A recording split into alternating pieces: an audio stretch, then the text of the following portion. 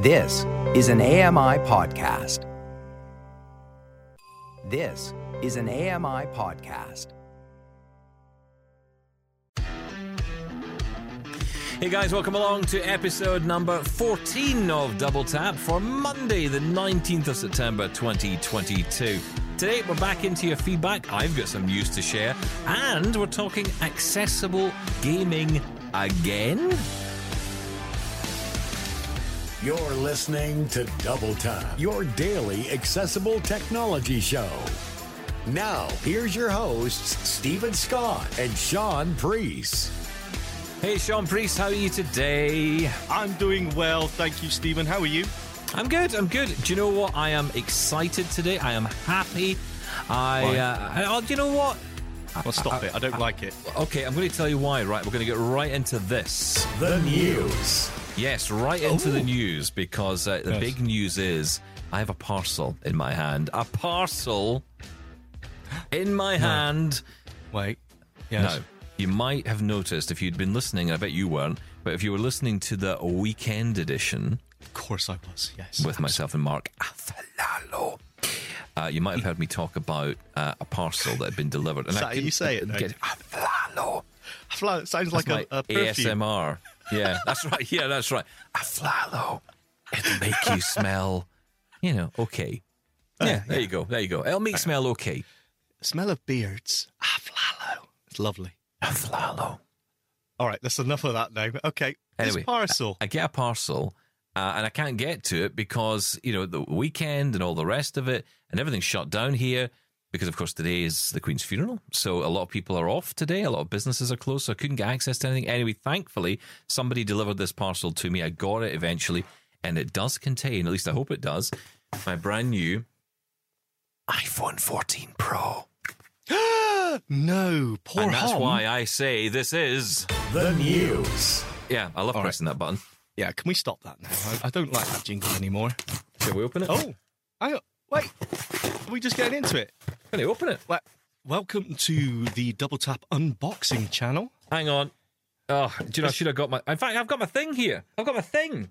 What have you got? On. What's your thing? I've got my thing that cuts things. I believe the Americans call it a box cutter. I'm not sure about I think Canadians. they do call it that here, yeah. So this is a really cool... cutter. This is a cool box cutter, right? Because it's got a automatically retractable blade. Oh, I remember, yeah. Oh, no, it's terrible. You push the thing down and then the blade pops out. Don't put your finger anywhere near it or you will bleed to death. It's like £1,000 or something you bought. No. It costs like $20. It's nothing. That's ridiculous. I'll tell you something. I think half my family have bought these. They absolutely adore them. So, okay, I'm opening up. Inside here. Smell it. Sniff the apple. Yeah, you can smell it. It doesn't smell anything like an apple, but it is an iPhone 14 Pro. Yay! Hooray! That's incredibly tedious and dull. Oh, stop it. This is great come news. On. It's exactly the same as the iPhone 13 Pro Max that you just threw away. I didn't throw it away. I gave it to my wife. Yes, but you didn't give it to me. Hence, you threw it away. May as well throw it away. Okay, fine. Yeah. So I'm just going to open this up here. So hang on, we'll just rip that open there. And we've got another bit at the bottom. We'll just rip this open. Oh, listen to that. Okay, so you have to do the classic, right? So we have to do the... Hang on, I've got the microphone low enough to do this. So let's see if I can do this. Will this work? If I... Well, that was... It didn't sound... That wasn't quite as dramatic as I hoped it would be. Johnny Ives would not have approved of that. Thud onto the table. Okay, I've got it in my hand here. I'm not going to take the sticky paper off because that is, of course, criminal. No. Unpeel it. No. But I will tell you something. These camera bumps are massive on the back of here. Oh, wow. They always are. But you know something? It's not as heavy as I thought it was going to be. No, I'm not going to take off the... I'm not going to take off the sticky paper until I get my case unboxed. Come on, Sean, you've got to look after these things. This is made by elves in California. Yeah, that's what it says in the box somewhere, isn't it? Yeah, I think so. But here's the thing. Will we get the startup chime when I turn it on? See, now you're interested. You see, now you're interested. Quick. Right, okay. Yes. So let's turn it on. And let's see if we get the startup chime right off the bat. So I'm going to hold in the power button. Here we go. I'm going to say no.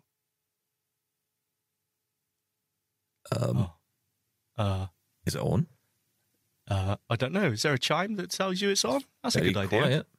Someone email. Well, you expecting it to chug? Hang on. Let's see if it does anything. Okay, so far, absolutely nothing. Well, and it is first time turning on. Okay, so it is on, but absolutely not. Now I'm expecting it to start speaking because it usually does say, if you use voiceover. Konnichiwa. Yeah, that's right. It starts doing all that. It's very quiet, actually. Hang on, let me see. Unmuted. Yeah. That's exactly how it does it. All the languages of the world, including Bristol, England. Is that where you're from? Remember last week when I was talking to you about this and I said to you, where are you from? Are you from Bolton? Because I've just passed through Bolton on a train. Do you live there? Did you ever come from there? No. It was any city beginning with B you went through. It's just crazy. I'm waiting for this. Wait. No, there's not a sound. There's nothing from this. It's not speaking at all. Do I have to peel off the paper before it will actually talk? Absolutely correct. Is that what it is? Yes. Is it recognize? Has it got a sticky paper detection feature? Well, I think because can you see the screen? So is it lit up? I've got it's covered by this sticky stuff. Well, it's clear. It's not. No, it's clear not. plastic. It's like a kind of a. I guess it's white, is it not? It's just a white cover. I'm holding it up to you on the screen. Can you see it? If any listeners could ring in and let us know what's on his screen. What's on my screen? Can you see it on the radio? No. Can you see it? No, it just looks like a little white screen to me. I think it is on. I think it is, but it's not speaking. It would normally say something by now. What have you turned voiceover on? Enable voiceover. Come on. Hang on. I've just put it down now. Well, my dog is unhappy and everything here. Oh, we're all unhappy. This is a including disaster. the listeners. This is terrible. Hang on. Bear with us, listeners. This is our first unboxing. Voiceover alert. Voiceover gestures. Oh, I've got to go through all this. To go home. Yeah. Finger. Right. Okay. Right. Now So there you're turn it off. speaking. Right. Yeah. Turn the whole thing off. Turn it off and turn it on again. And now let's see if we get. Maybe it's a voiceover only thing. Oh, that's a good point. I know. I'm full of them. Voiceover gesture to go home. Okay. Anyway, Right, this I'll press is the OK button. Hang on. Let's. iPhone Double tap to 14 power off. Pro. Oh, hang on. Right. Double Double tap. tap to power off. Power off. Double There we go. tap Right. to- So we're turning it off. Right. You worry about this too. You worry too much. I know what's going on in your what head. am I You're worried sitting there, about? you're panicking about Mr. F, thinking he's going to get in touch and say what a complete shambles this unboxing was. Oh, I panicked then. Yes, exactly. Mr. F. You don't pretend you're not frightened of Mr. F. I'm not frightened of Mr. Look, Mr. bless F you, can Mr. come F. in here and he can say what he likes. Mind you, you'd have to go on a flight first and travel for about 8 hours. If he does that, I will apologise. Right, okay, so we've turned on voiceover and we're going to turn this phone back on again. Let's see if we get a noise. Right, here we go. Beep. Oh, there it was. No, there it is. Oh, wow. No, I don't think that... Is this a feature of the phone? The dog barks? That's impressive. Here it comes. Be quiet, Dougal. Here we go.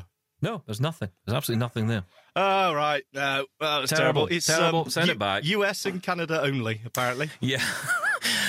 It's probably only on the Max, no, my luck. It won't be on the Pro regular, you know. But anyway, there it is. I will be setting that up. I'll be playing with it, testing all kinds of fun stuff. I mean, I think the one thing we want to really test on this is Dynamic Island. That's what we're all interested in. I would love Everybody Dynamic wants Island. to go to Dynamic Island. Don't you? It's my I do, favourite yeah. place. Absolutely. I mean, it looks like a little thing. It's very impressive. Yeah, beautifully put. Thank you.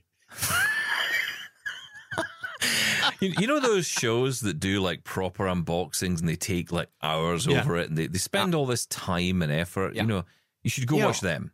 Go listen to that. You're not Go getting watch that here. Unbox Therapy. I think, he's earned his 40,000 million. Yeah. Sorry. We tried that's the same numbers we get, you see. People love all this. Look, people love all this stuff. They don't care. What Nobody a comes here for disaster. facts. Yeah, that's true. That's Nobody very comes here. true. Nobody comes here for actual information. I will say this: we have got Aaron Spelker joining us later to talk about accessible gaming. That's interesting. Again, I mean, your obsession with the stop gaming, this. Stephen Scott. I mean, that's two guests we've had on now about accessible gaming. What's the matter with you? Oh, 2 shows in a whole year. Yeah. Well, let's go that's crazy. True. Yeah. In the 10 years or so we've been podcasting together. We've managed to Two guests. spend 2 shows, and he thinks that's too much. He's like, no, you've gone too far.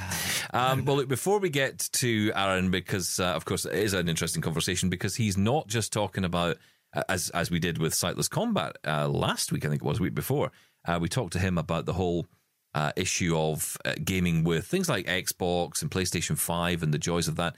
Aaron comes to this from a slightly different perspective, because Aaron lost his sight later in life. He really enjoyed gaming and he wanted to get back into it as a blind adult, and it was something he thought he would never be able to do. And I think this is a really interesting conversation, because I think a lot of people are in that situation, and I like this bit of the conversation. I'm not really I'm not a geek when it comes to these games. I don't really play them. I'm not. Neither are you. You sit there with your Amazon Echo playing the Night Manager night after day after night. Yes, and It's a pile of rubbish. And you cheat. Sorry, you rang me while you're driving your virtual truck, and I can hear the CB going in the background, and you're shouting at the other virtual drivers out there. Brilliant. Don't have a go at me. Oh, it was great fun. Do you know, it's so annoying because we've moved some stuff around in the home studio here, and the TV, the 75-inch television that I use to play this game, that says it all, really, doesn't it? I mean, it's actually so big, it's like the size of a truck window. It's bigger. It's amazing. It is, and you know that it's now covered up with all my stuff that I've got for the TV show and what we're doing here. So I can't access that TV anymore. So I'm going to have to get somebody to come in to physically move it somewhere else, and then I'll be able to play my Move game it to again. my house. I could live in that. No, you're not TV. getting it because you got 55-inch TV off me, and you're not getting any others because you can barely see that one. Well, that's true. Well, I need a bigger one, obviously. Oh, clearly, yeah, that's right. Thank you. Shall we get some feedback? Oh, please.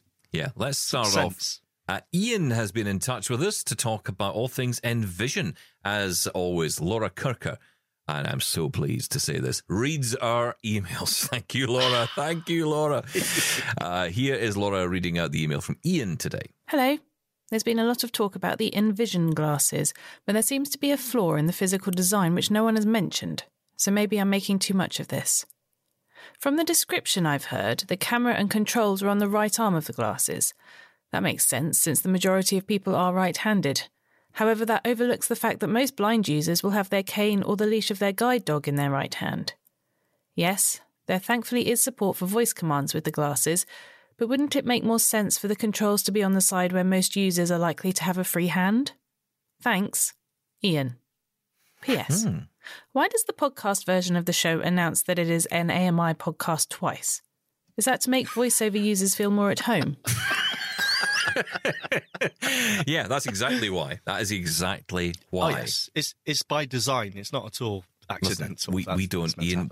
We don't like to question Mr. F and his decisions, so we just let it be. We just know that at the heart of the answer to your question, someone else is to blame, and it's not us. And I'm pleased about that. I'm okay with that. Are you okay with that? For once, it's not my fault. Exactly. So, hooray!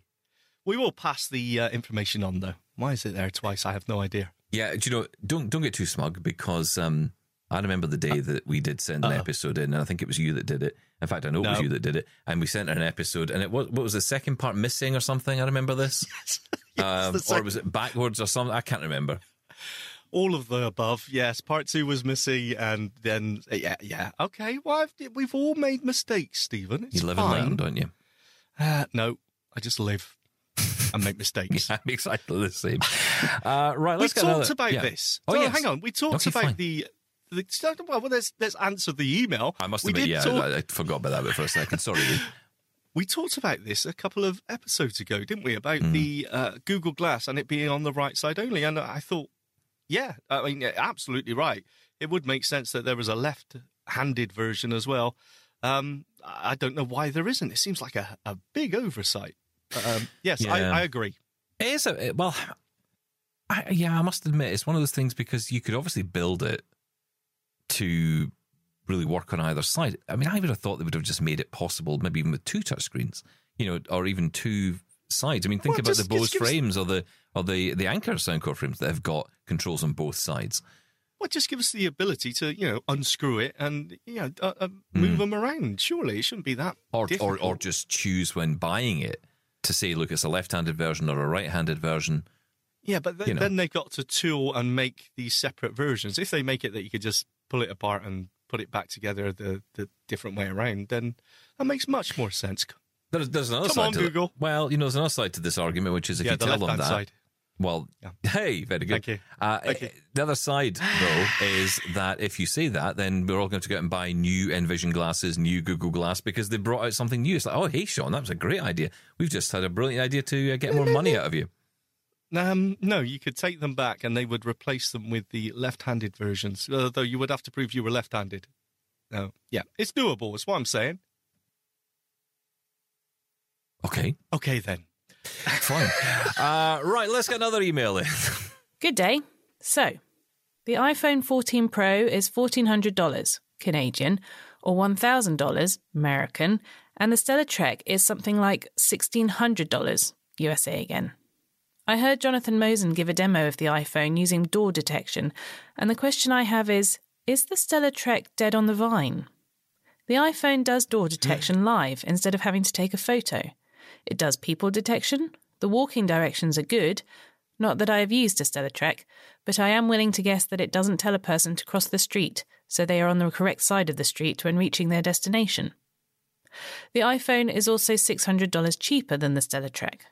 On top of that, you get a phone, an internet communicator, great OCR, a media player, all 7, and crash detection. For free, if you think about it that way.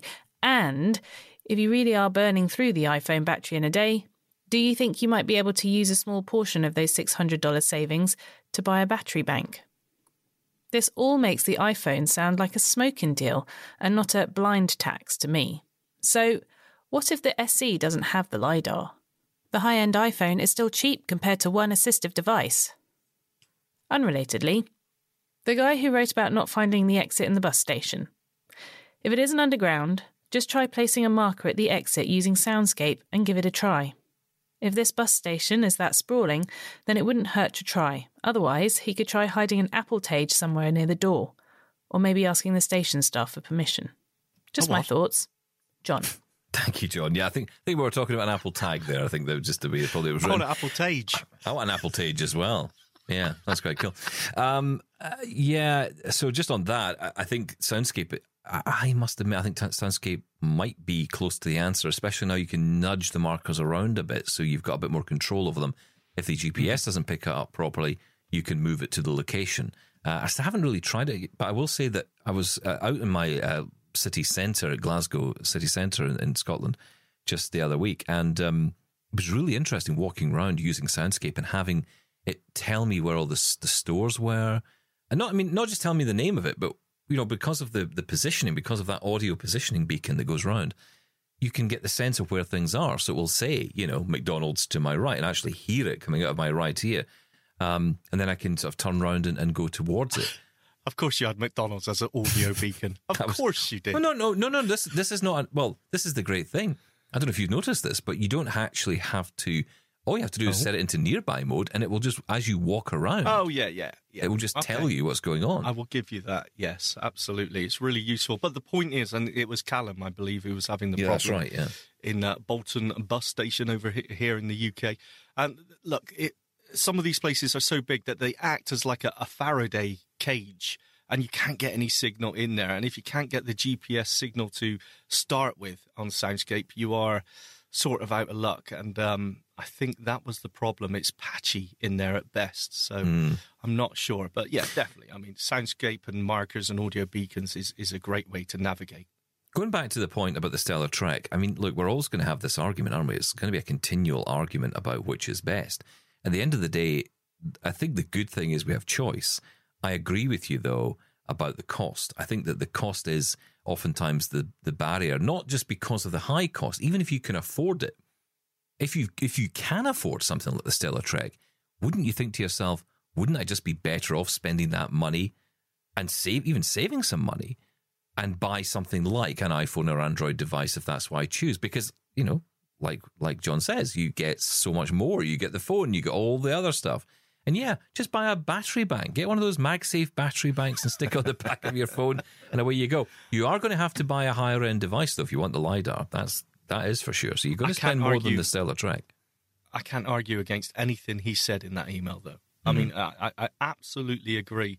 But then it all just comes down to the interface. You know, was it Nathan we talked to who used that? Or am I Nathan thinking of the Tree, Envision? yes, that's Yeah. right.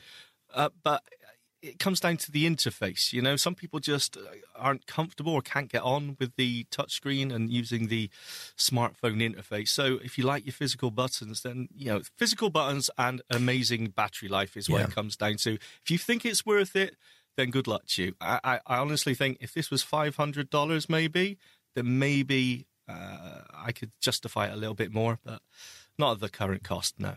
Well, here's an interesting comparison, right? When people talk about the Blind Shell Classic 2, which comes in around, $519? I can't remember, something like that. So it's around about $500 odd dollars, $550, something like that. Yeah. You don't hear as many complaints from people. In fact, you know, we're hearing from people who've said, I've ditched my iPhone in favour of the Blind Shell Classic. Now, if that was $1,500, that's not going to... Would you not be likely to say, do you know what, I think I'll just buy an iPhone SE? I think you're right. Price is everything in this. And it's not about, again, it's not necessarily that the people... Because we often jump straight to, and I hear this argument a lot, it tends to come to, well, what if you can't afford it? Well, look, if you can't afford it, you're not going to buy it. All right? So it's simple as that. But if you can afford it, if you can stump up the cash, you're probably thinking to yourself, do I want to spend my money on this for this one thing? That's the problem, I think. So, you know, it's a different conversation. And I think we have to have it as a serious conversation. You know, and you look at the Blind Shell Classic, I think the reason it is so popular is, yes, it is a great device and it is, but you can actually get to that conversation because the price is more affordable. It's in line with other similar devices. I think that's the point, That's the point. Yeah. Like John said, I think it was the blind tax, I should say. Well, I said that. Yeah, tax. I said that. And I think there is a blind tax. Yeah, I really do. I think there is one of these devices. Listen, Greg's been in touch from Pennsylvania, or as we like to call him now, Pennsylvania Greg. Pennsylvania Greg. He's been in touch about GPS and our comments and understanding of GPS. Hello, tappers.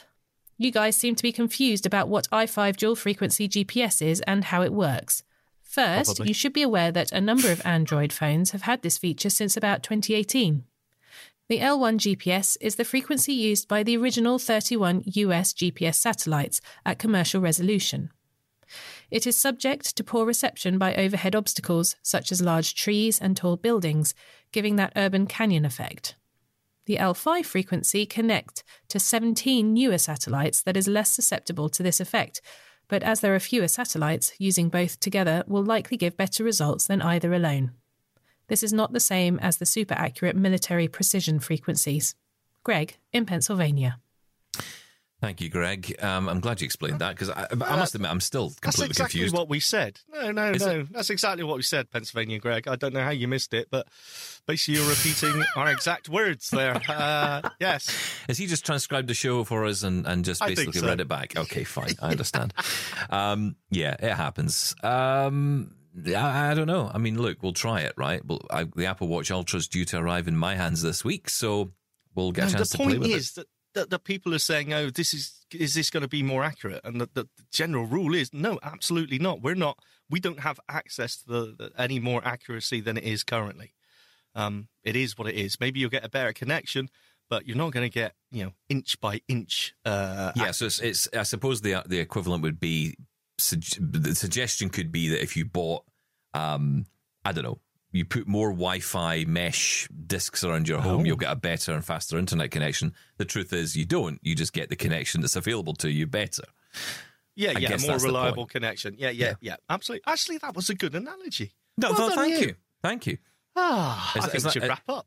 Yeah, is that... Let's go on. The news. Yeah, there you go. The news is Stephen came up with a decent analogy, and we've no other jingles. Yeah, exactly. Okay, let's get another email in. This comes from Gordon, and it follows on the conversation we've been having about in-home displays for smart meters. Hi guys, it's Gordon again. Regarding the request for a demo of an accessible in-home display, I have one of these and thought I should pass on some information. My energy supplier is SSE, and they did have a team who knew about these displays. I had it installed a couple of years ago along with my smart meters. It's quite handy, especially for telling you current energy consumption, but it does have some issues. The main problem is that it connects via radio signal with the smart meter and has a very short range. It can lose connection if not close to the meter and with no obstacles in the way, such as doors and walls. In my house, this was not very practical, so I've ended up having it upstairs directly above the meter. It does lose connection sometimes, then I need to move it downstairs and place it on the floor in the hall where it is very close to the meter. Once it regains connection, I move it back out of the way. Initially, I had a lot of trouble with the connection and had a lot of phone calls with SSE, who sometimes needed to do a forced remote restart to get it working again. Fortunately, fingers crossed, this has not happened for a long while now. I hope it doesn't, because SSE has shut down their Scottish call centre and calls are now routed to somewhere in Asia, where the staff don't seem to have much clue about accessibility. I also use the SSE app, which is fully accessible. This does not give current energy use, but does provide a daily total of what was used on previous days. To be perfectly honest, I think the app is more of use than the in-home display. The IHD does have figures of previous usage, but it tends to read them all out in a long list which cannot be navigated. These days, I only use the IHD to check on current energy usage so that I can panic about the cost and run around the house switching things off. I'm not saying the IHD is of no use, because it is certainly helpful if your energy supplier does not have an accessible app, but these devices do come with their own problems, and I'd say try the app first. I hope that is of interest. All the best, Gordon. Wow, I think that's very helpful, actually. And, just getting your sort of hands-on experience and learning about that, I think that's really important. I mean, there you go. There's a good example of how something specialist can kind of, you think is going to be the answer to everything, and it turns out it isn't. Actually, the application gives you more information and gives you the information you want, and, you're able to navigate that information better rather than on a device which just reads the whole thing out. And it's like, well, okay, what does that mean? Well, that's the beauty of the smartphone, though. It's like the universal interface to every smart thing, right? It'd be fantastic if we could use that for everything. But, some people don't have smartphones or don't want smartphones or whatever, or the app is inaccessible. So that's where the accessible hub comes in, HUD. About the radio connection, that seems really, I'm going to use the term short-sighted here. Well done. A lot of people would like it in their living room or something. The whole point for me of having that HUD is the ability to, actually what you said, Gordon, I want to turn things on and say, wow, that costs that much. Let's make sure that's turned off most of the time. Or, you want to go through and see how much each thing, because I don't have a clue, 20 minutes in the shower, is that far too long? Or if I turn, like in here in the shed here, I've got 2 studio lights on, how much electricity do they actually take? And that's where those real-time monitors are really useful. So, yeah, it's tricky, though. There is another thing you could do, of course, which is if you're concerned about individual power usage and consumption, then a lot of these smart, like we were looking at we've been talking about smart power strips between you and I. I was looking at the TP-Link one. There's other ones as well that many companies do them now, but you can actually get information about the consumption of energy from them, and that will tell you individual energy, for say a lamp or for a TV or for whatever's connected to it. That could be useful. That could be really useful.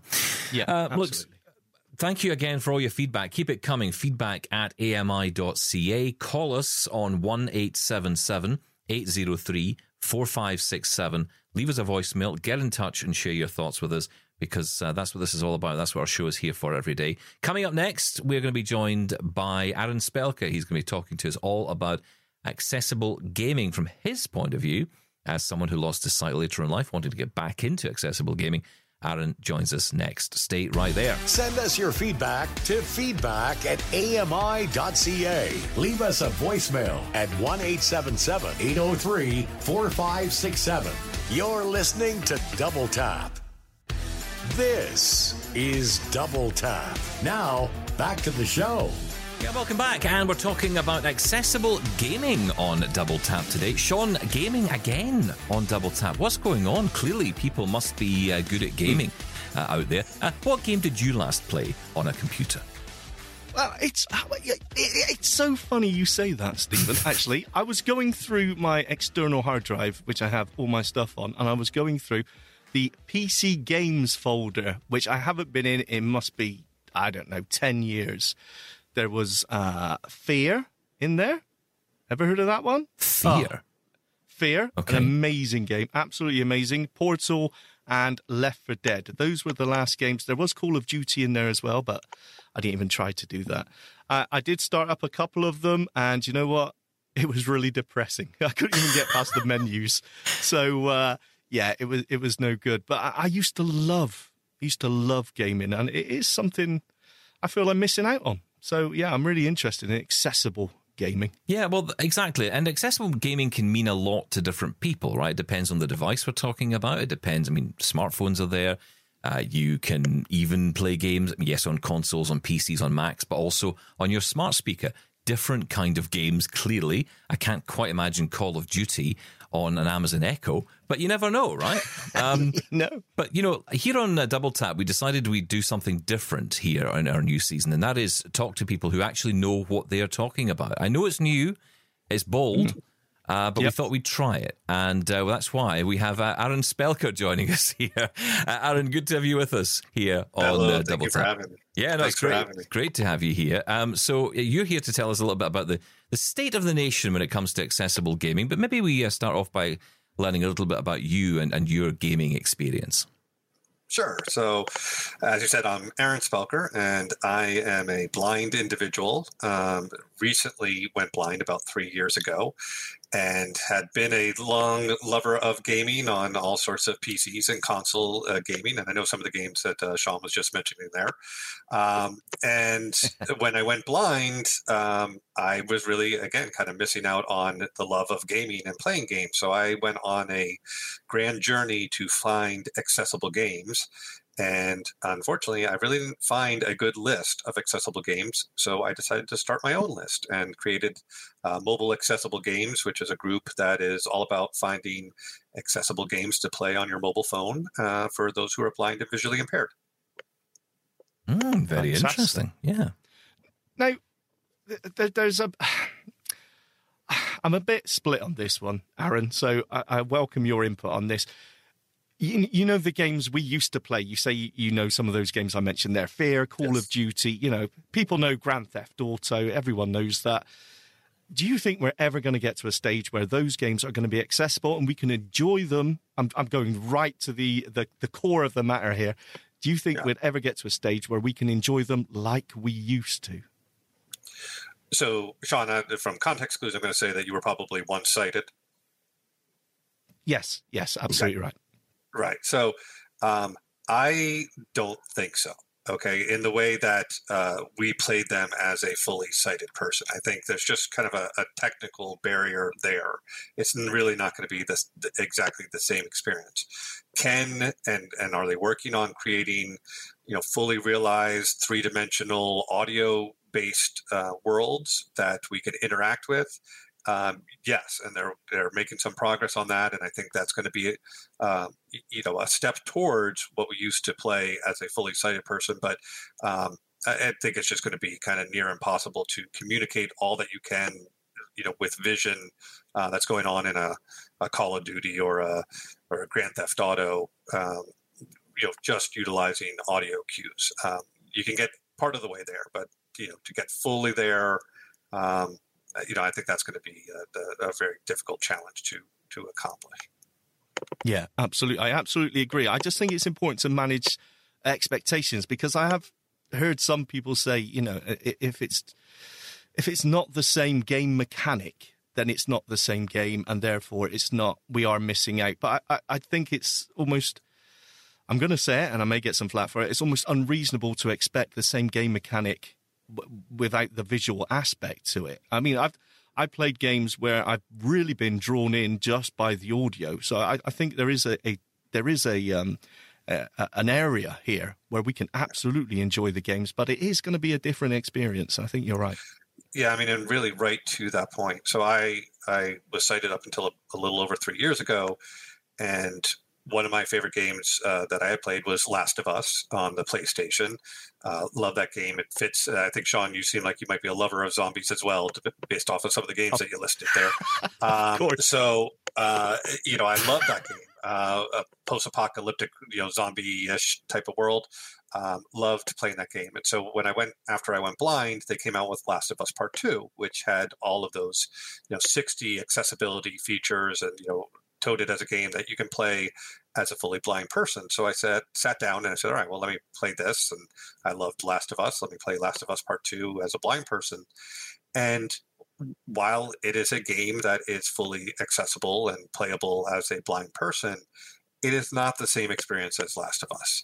You're almost playing in a way a different game because you're missing out on a lot of that visual cues and the grandiose nature of the visuals that come with that game. They're starting to introduce on console gaming audio description. So they're starting to. Last of Us just got remastered, and the cutscenes of that game have been audio description has been added to it, and that kind of brings an amount of information to get more connected to the world.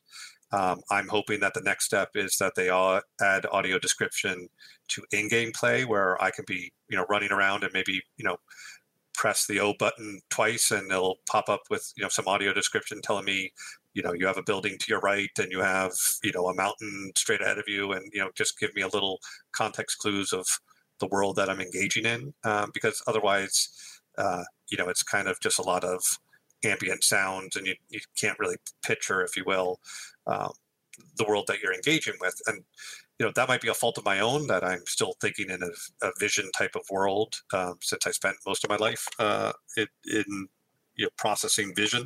That maybe I'm stuck still trying to do that, and I should move away from that. But I think that's a little ingrained in me at this point. Of 90% of my life has been as a sighted person. Yeah, but also it is a sighted experience for most people, right? I know that they're adding in the accessibility features that enable those of us who are blind or low vision to be able to play these games, but they are still inherently in a sighted world. And of course, there's a reality here. And I know a lot of people, I see this debate that exists, and I don't get involved in it too often, especially on Twitter, because, as soon as you open your mouth on Twitter, you may as well just give up. But I do see a big debate around easy mode, or what is termed easy mode in games. And I'm kind of all for it, right? Let's make it as simple as humanly possible, right? That would suit me fine. But I see people say, well, the thing is, it's not really easy mode. It's assistive mode. It's helping us, play the game better, because I guess I'm thinking about the practical sense of a game, say a shoot-'em-up game of whatever kind it might be. I keep going back to Call of Duty, but it's the one I remember, being told about. And I remember my cousin and I sitting down to play, and he absolutely destroying me every second a button was pressed. But the reality is that for me, playing that game meant that I couldn't. I mean, with all the help in the world, I wouldn't be able to keep up with the speed of that sighted player sitting next to me, and this is where I find, how does that experience work? Because the only way it can really work is for you to play it solo, so the game can slow down to accommodate, right? Right. I mean, people seem to get upset about it at all levels on that easy mode, and I don't understand when you're talking about a single player game like Last of Us, or if you're playing Call of Duty just by yourself in a single player campaign. Like, let people just play the way they want. If I just want to press one button and get through the game, that doesn't affect your experience. Now, in multiplayer, where, as you said, maybe it's not you, a low vision person who's trying to use all this assistance, but a fully sighted person's using it to gain an advantage and almost kind of cheat. That might be one thing, but I'm sure there's a ways around that. To have leaderboards for those using assistance versus leaderboards of people who are not using assistance, or whatever the case may be. I mean, there's probably ways around that to accommodate if need be. But the visual nature of those console games is why I actually stepped away from console games and looked to mobile games, mobile accessible games, as something that tend to be, or there are at least many games on a mobile phone that are not super graphics heavy, that are more consumable for a blind person because they're turn-based, or they're more static type of games that are not graphically rich Call of Duty games that you're playing on your phone for the most part. So there was a lot more accessibility and variety of games that I could play on my iPhone with some sort of assistance that allowed me to experience gaming again in a way that was satisfying. While again, for me personally, playing Last of Us Part 2 was unsatisfying, and again, I think that had a lot to do with me trying to connect that to a vision experience that I once had with that game. Sean and I have talked about this a lot on the show and on other shows, haven't we? We've talked about the reality of would you go out and buy a console to play a game like this? And the reality is, it might be fun to play with and maybe fun to take part in, and it might even be able to complete it. But then what, right? What do I play? Okay, Last of Us Part 2. Fair enough. Yeah, it's a big investment for one game that you get to play. I mean, there's a couple other ones now, but we need a little bit more available to us before you're spending money on a console. Absolutely right. The consoles are still, it feels like we're right at the very, very beginning of accessibility on the console world, in the AAA world even, when it comes to games. And like you, I went to, the smartphone, even the smart speakers and those. It does feel, no, let me rephrase that. I thought it was a different category of gaming. I thought, I'm stuck with accessible card games or accessible dice games, which I love Dice World. There's so many of us out here, I'm sure, who play the he Dice gets so World many game. Notifications, Aaron. It is ridiculous. I mean, all day. It's really good, but it's not what I class as gaming. It's more of passing the time. But that all changed when I played a game called Audio Defense on the iPhone. For me, the game mechanic, I was spinning around, especially if you're using the gyroscope mode. I was spinning around, shooting zombies again. Zombies, there is a theme. You're right, Aaron. Yep, I told you. You love it.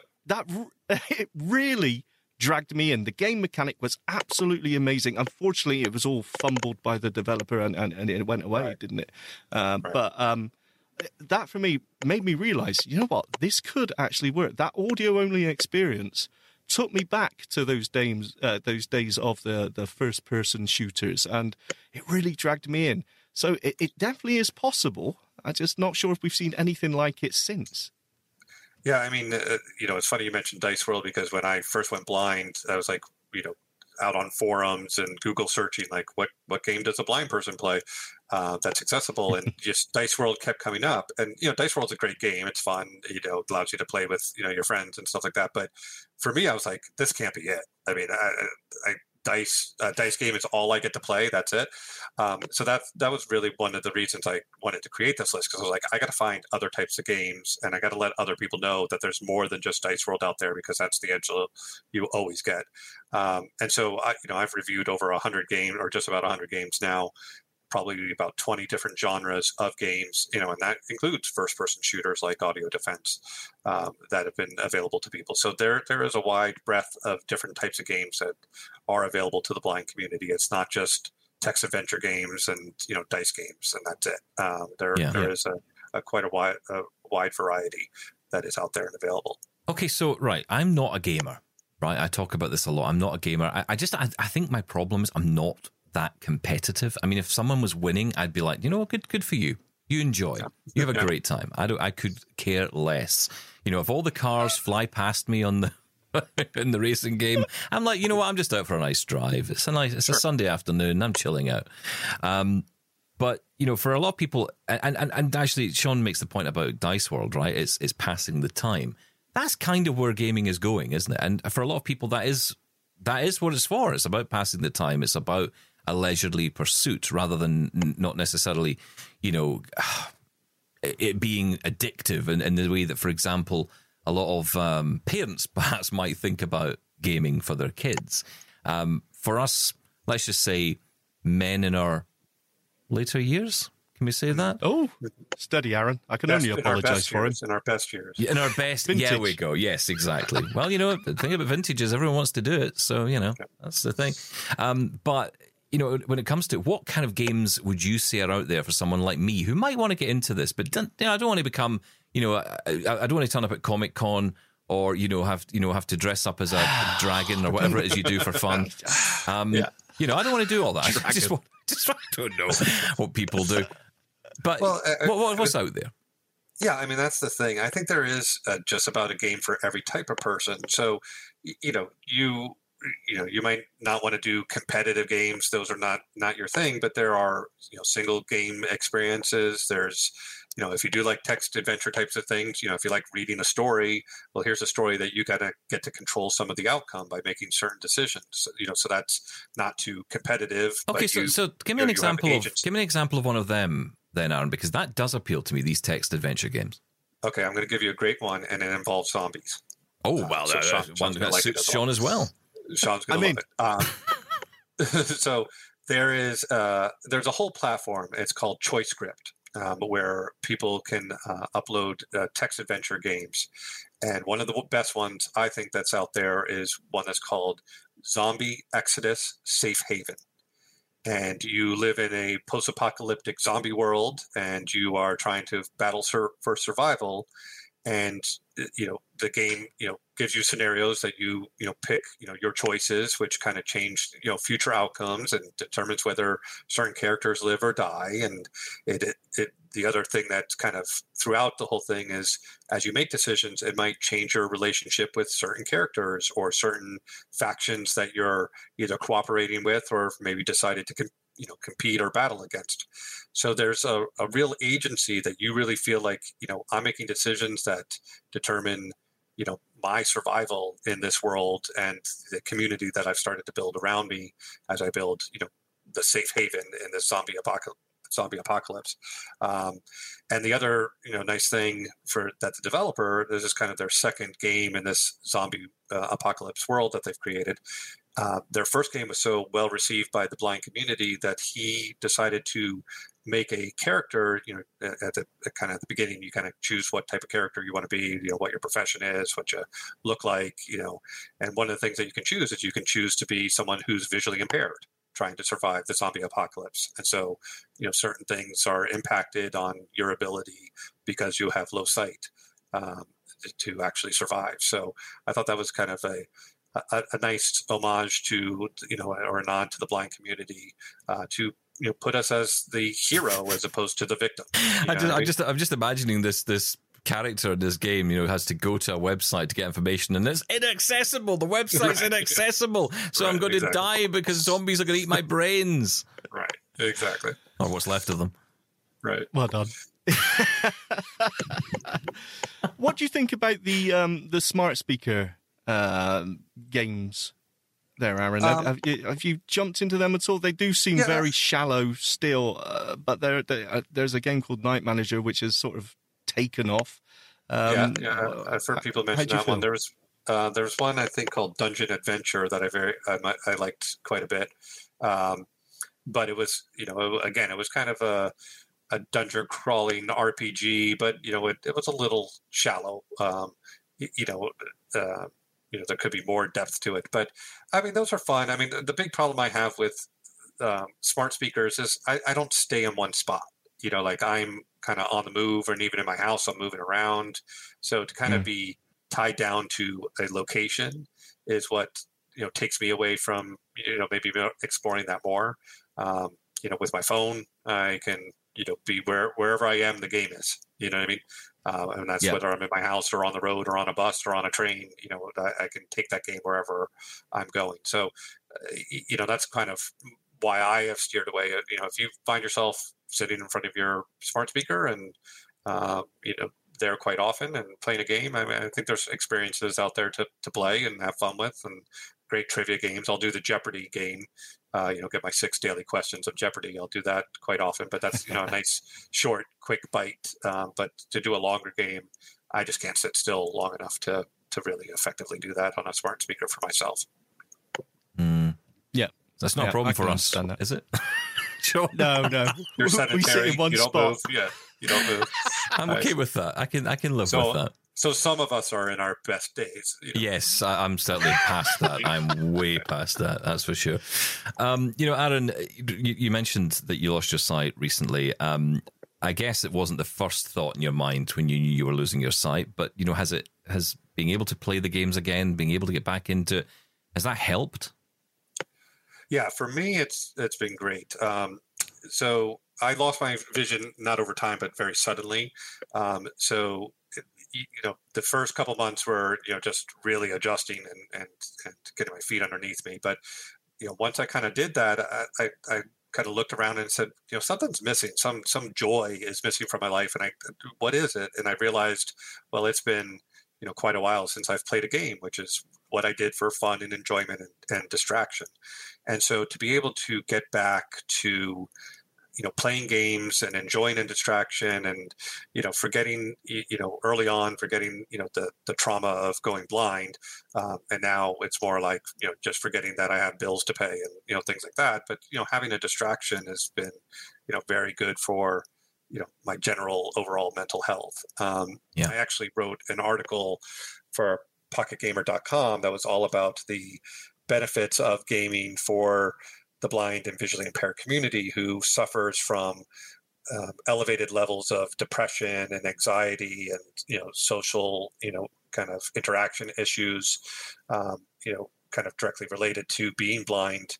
And that gaming is a good kind of medicine for that. It allows you to connect with people. It allows you to, accomplish goals and achieve things, which, usually gives people joy and, releases endorphins and things like that kind of counteract some of those depression, anxiety features. So I think gaming is a great thing, and that, everyone should, find a game to play, find something that they enjoy. Not every game is for every person, but I think there is a game out there for every person. You just got to find what that game is for you. And you mentioned that you have created this list of games. So where can we find that, Aaron? If I'm Googling around, where can I find it? Right. So I have it on Facebook. I have a Facebook group called Mobile Accessible Games. And out on that group, every Sunday, I release a review of a mobile accessible iPhone game. And I give a kind of a long form review that kind of tells you, what is this game? Is it fun? What is its accessibility features? And if there's any issue with that accessibility, I try to tell you, well, this is how you would get around that, or this is how you solve that problem, so that the person playing behind me might not, quit early as soon as they hit a little bit of a road bump. Very few games are absolutely 100% accessible. There is always some kink or some button that's not labeled or something that you have to kind of slightly work around. So I try to give the people those tools and tips so that they don't get frustrated. And then on every Wednesday, I interview people, whether it be a game developer about creating an accessible game, or an accessibility influencer, or an accessibility advocate. Every Wednesday, I release a review talking to those people about the state of accessible gaming and the future of accessible gaming. So those come out every Wednesday, and that's all announced and posted out on the Facebook group. If you want to follow kind of daily news about accessibility, I have a Twitter account. It's also Mobile Accessible Games, and that's where I follow loads of accessibility people, and I kind of retweet news that they're sharing about new games that are coming out that are accessible, or new accessibility features on particular games. So that's kind of a more of a daily news content type of site. Yeah, that's absolutely fantastic. And, I'm really glad you're doing the work, because, we need this kind of thing, right? I mean, for a lot of people, accessibility is around websites, it's about apps, it's about devices. But, for a lot of blind people who want to do this kind of thing, who want to be able to play these games, oftentimes the resources just aren't out there, because it would appear people aren't talking about it. But that's not the case, and you are, which is absolutely fantastic. Aaron, thank you so much for coming on and telling us all about this. Well, thank you. Thank you very much for having me. Sean, what a really interesting episode. I know, it surprised even me, but Aaron saved the show as ever. Absolutely. It just shows you the options that are out there when it comes to accessibility and gaming. Yeah, absolutely. Listen, that's it for today. We're back tomorrow, of course. Thank you so much for listening, and we'll be back again tomorrow. Just a reminder, of course, our email address, feedback@ami.ca. Call us on the listener line, 1-877-803-4567. Catch you tomorrow. Love Double Tap? Did you know we're on the TV too? Check out brand new episodes of Double Tap TV on AMI TV every Tuesday at 8 p.m. Eastern. Or binge on all episodes online at ami.ca/Double Tap. We're also on YouTube. Search for Double Tap to catch our episodes there too. This was an AMI podcast. For more accessible media, visit ami.ca. Join us weekly for The Pulse with host Joeita Gupta, who brings us closer to issues impacting the disability community across Canada. Watch The Pulse on YouTube or listen wherever you download your AMI podcasts.